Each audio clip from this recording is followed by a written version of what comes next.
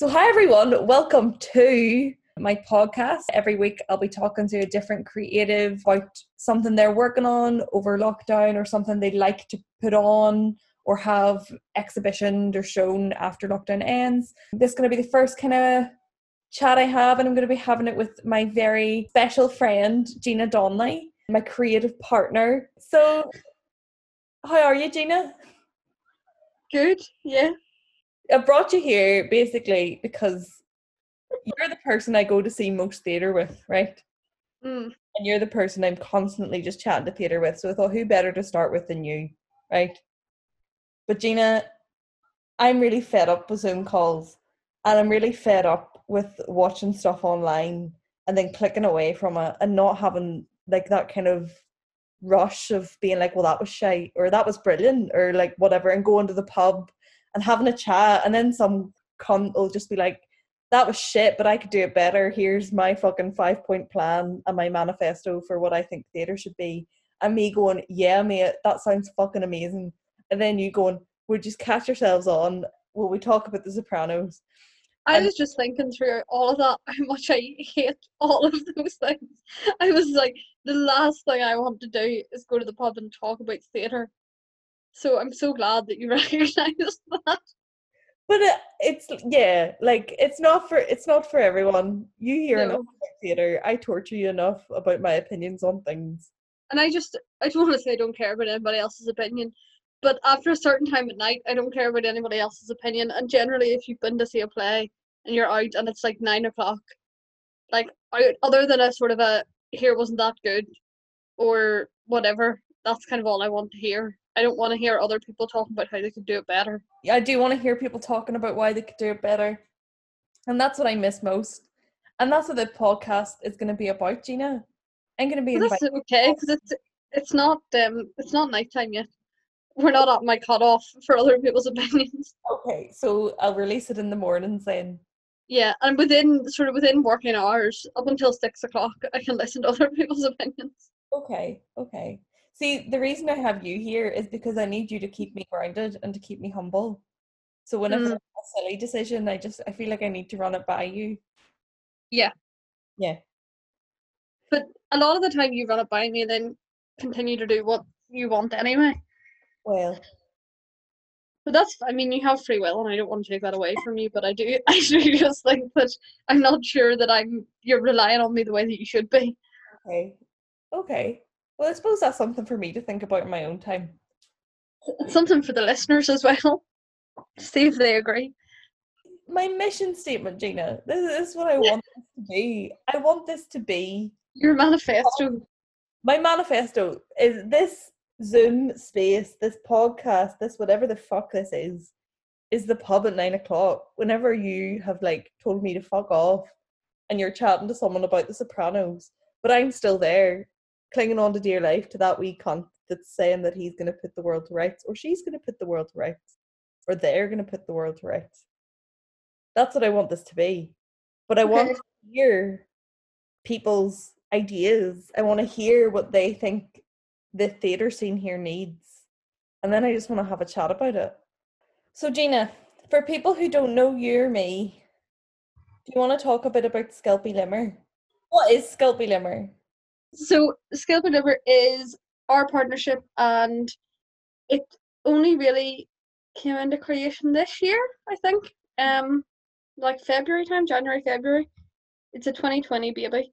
It's just us making work, and kind of came off the back of our show Two Fingers Up, which we took to the Dublin Fringe Festival. It's all about female masturbation and sex education and how bad it is in Northern Ireland. There's other shows that we're going to make soon, but obviously we've been stopped a little bit. So, what's it been like creating in lockdown for yourself?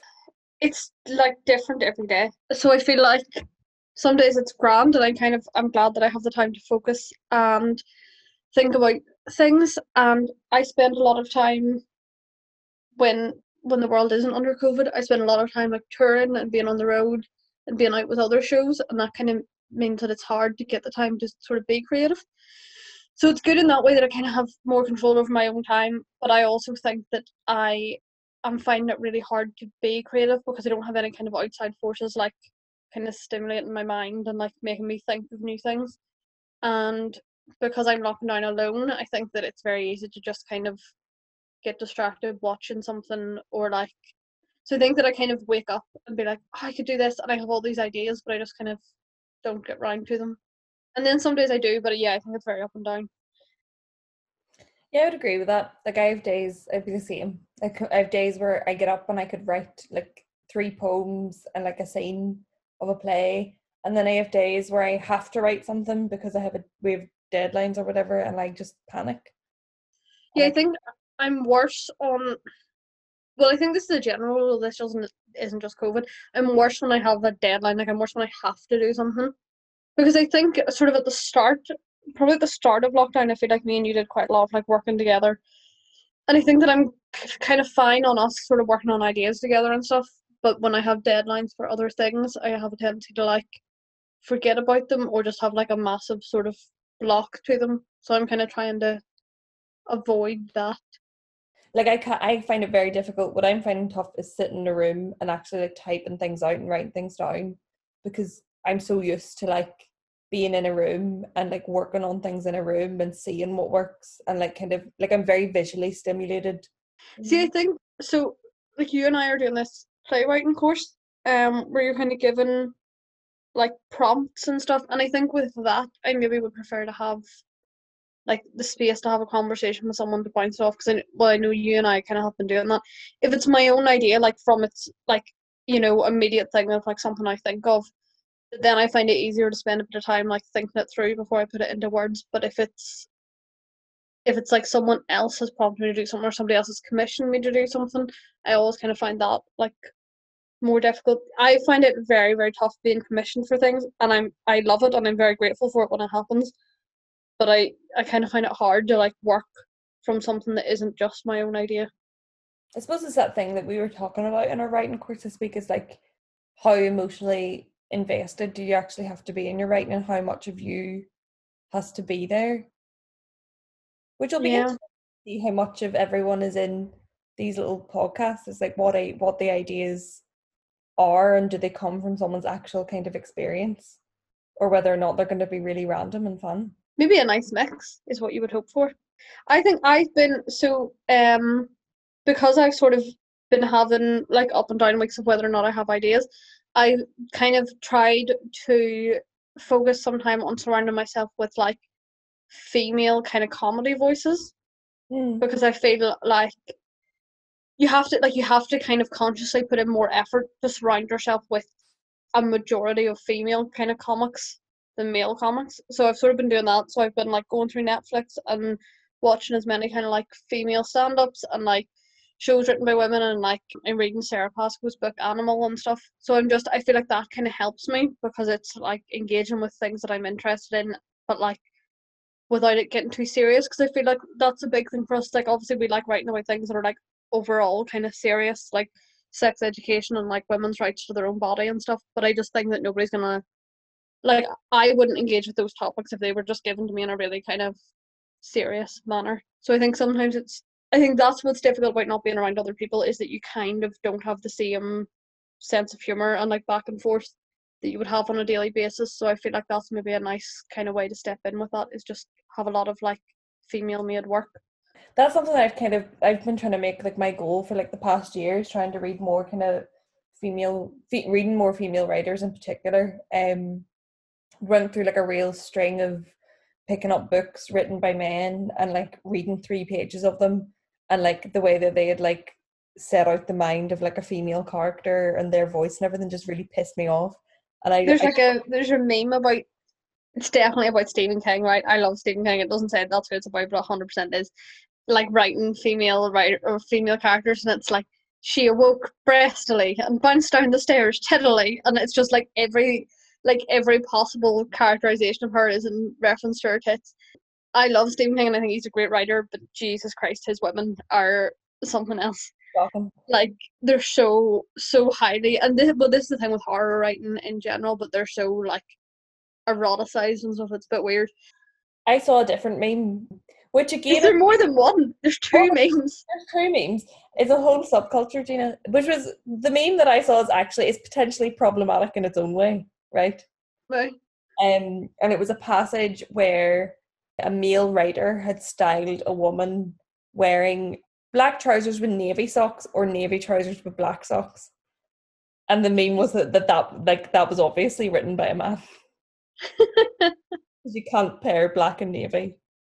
And I think that has its own issues. Socks would be a bridge too far. But I have been known to wear a navy sweatshirt and black trousers, and I don't really care what anybody thinks about that. But then there you go. Maybe you wrote it. Maybe that was a book that you wrote. Yeah, that's one of my novels. Twitter was just taking the hand out of you. So, Gina. Yeah. What should we call my podcast? Oh, I don't know. Stanley? I don't know. Do you want to convey your energy into it? This thing is like it's supposed to be like chatting about theatre at the pub after the bar, or like, the theatre bar. It could be called the theatre bar. Oh, that's a good name. Yeah, I like that. I can call it the theatre bar. At the theatre bar, we're gonna have 6 or 7 gins, and then we're gonna tell everyone how we feel. How about we bring you back at the end of the series For the after party. for the after party, and we'll go through everyone's idea, right? And we rate it out of 10, but we both. Yes, that's what we're gonna do, isn't it? Oh, I think that's cyberbullying. No, because we're not going to really realistically, like, they're not going to be bad ideas, are they? But maybe by the time the series is ended, right, you and I can actually have a drink in like your living room. Yeah, that'd be great. Or at least in my garden. Surely we'll get to that point. We could sit in the garden and have a drink. So, Gina, any last words? Any words of good luck to the people that are going to come on and chat to me? I don't know when this is going to air, so I don't know how relevant it's going to be. But we're currently recording this during when Dominic Cummings is doing his live press briefing, and we're missing it. But my question, and it's for Dominic Cummings, so I hope he's listening, is how did he piss on a 260-mile journey if he didn't stop? And I want to know why no journalists have asked that yet. I know that's not the theme of this, but that's more likely what I would be talking about in the theatre bar.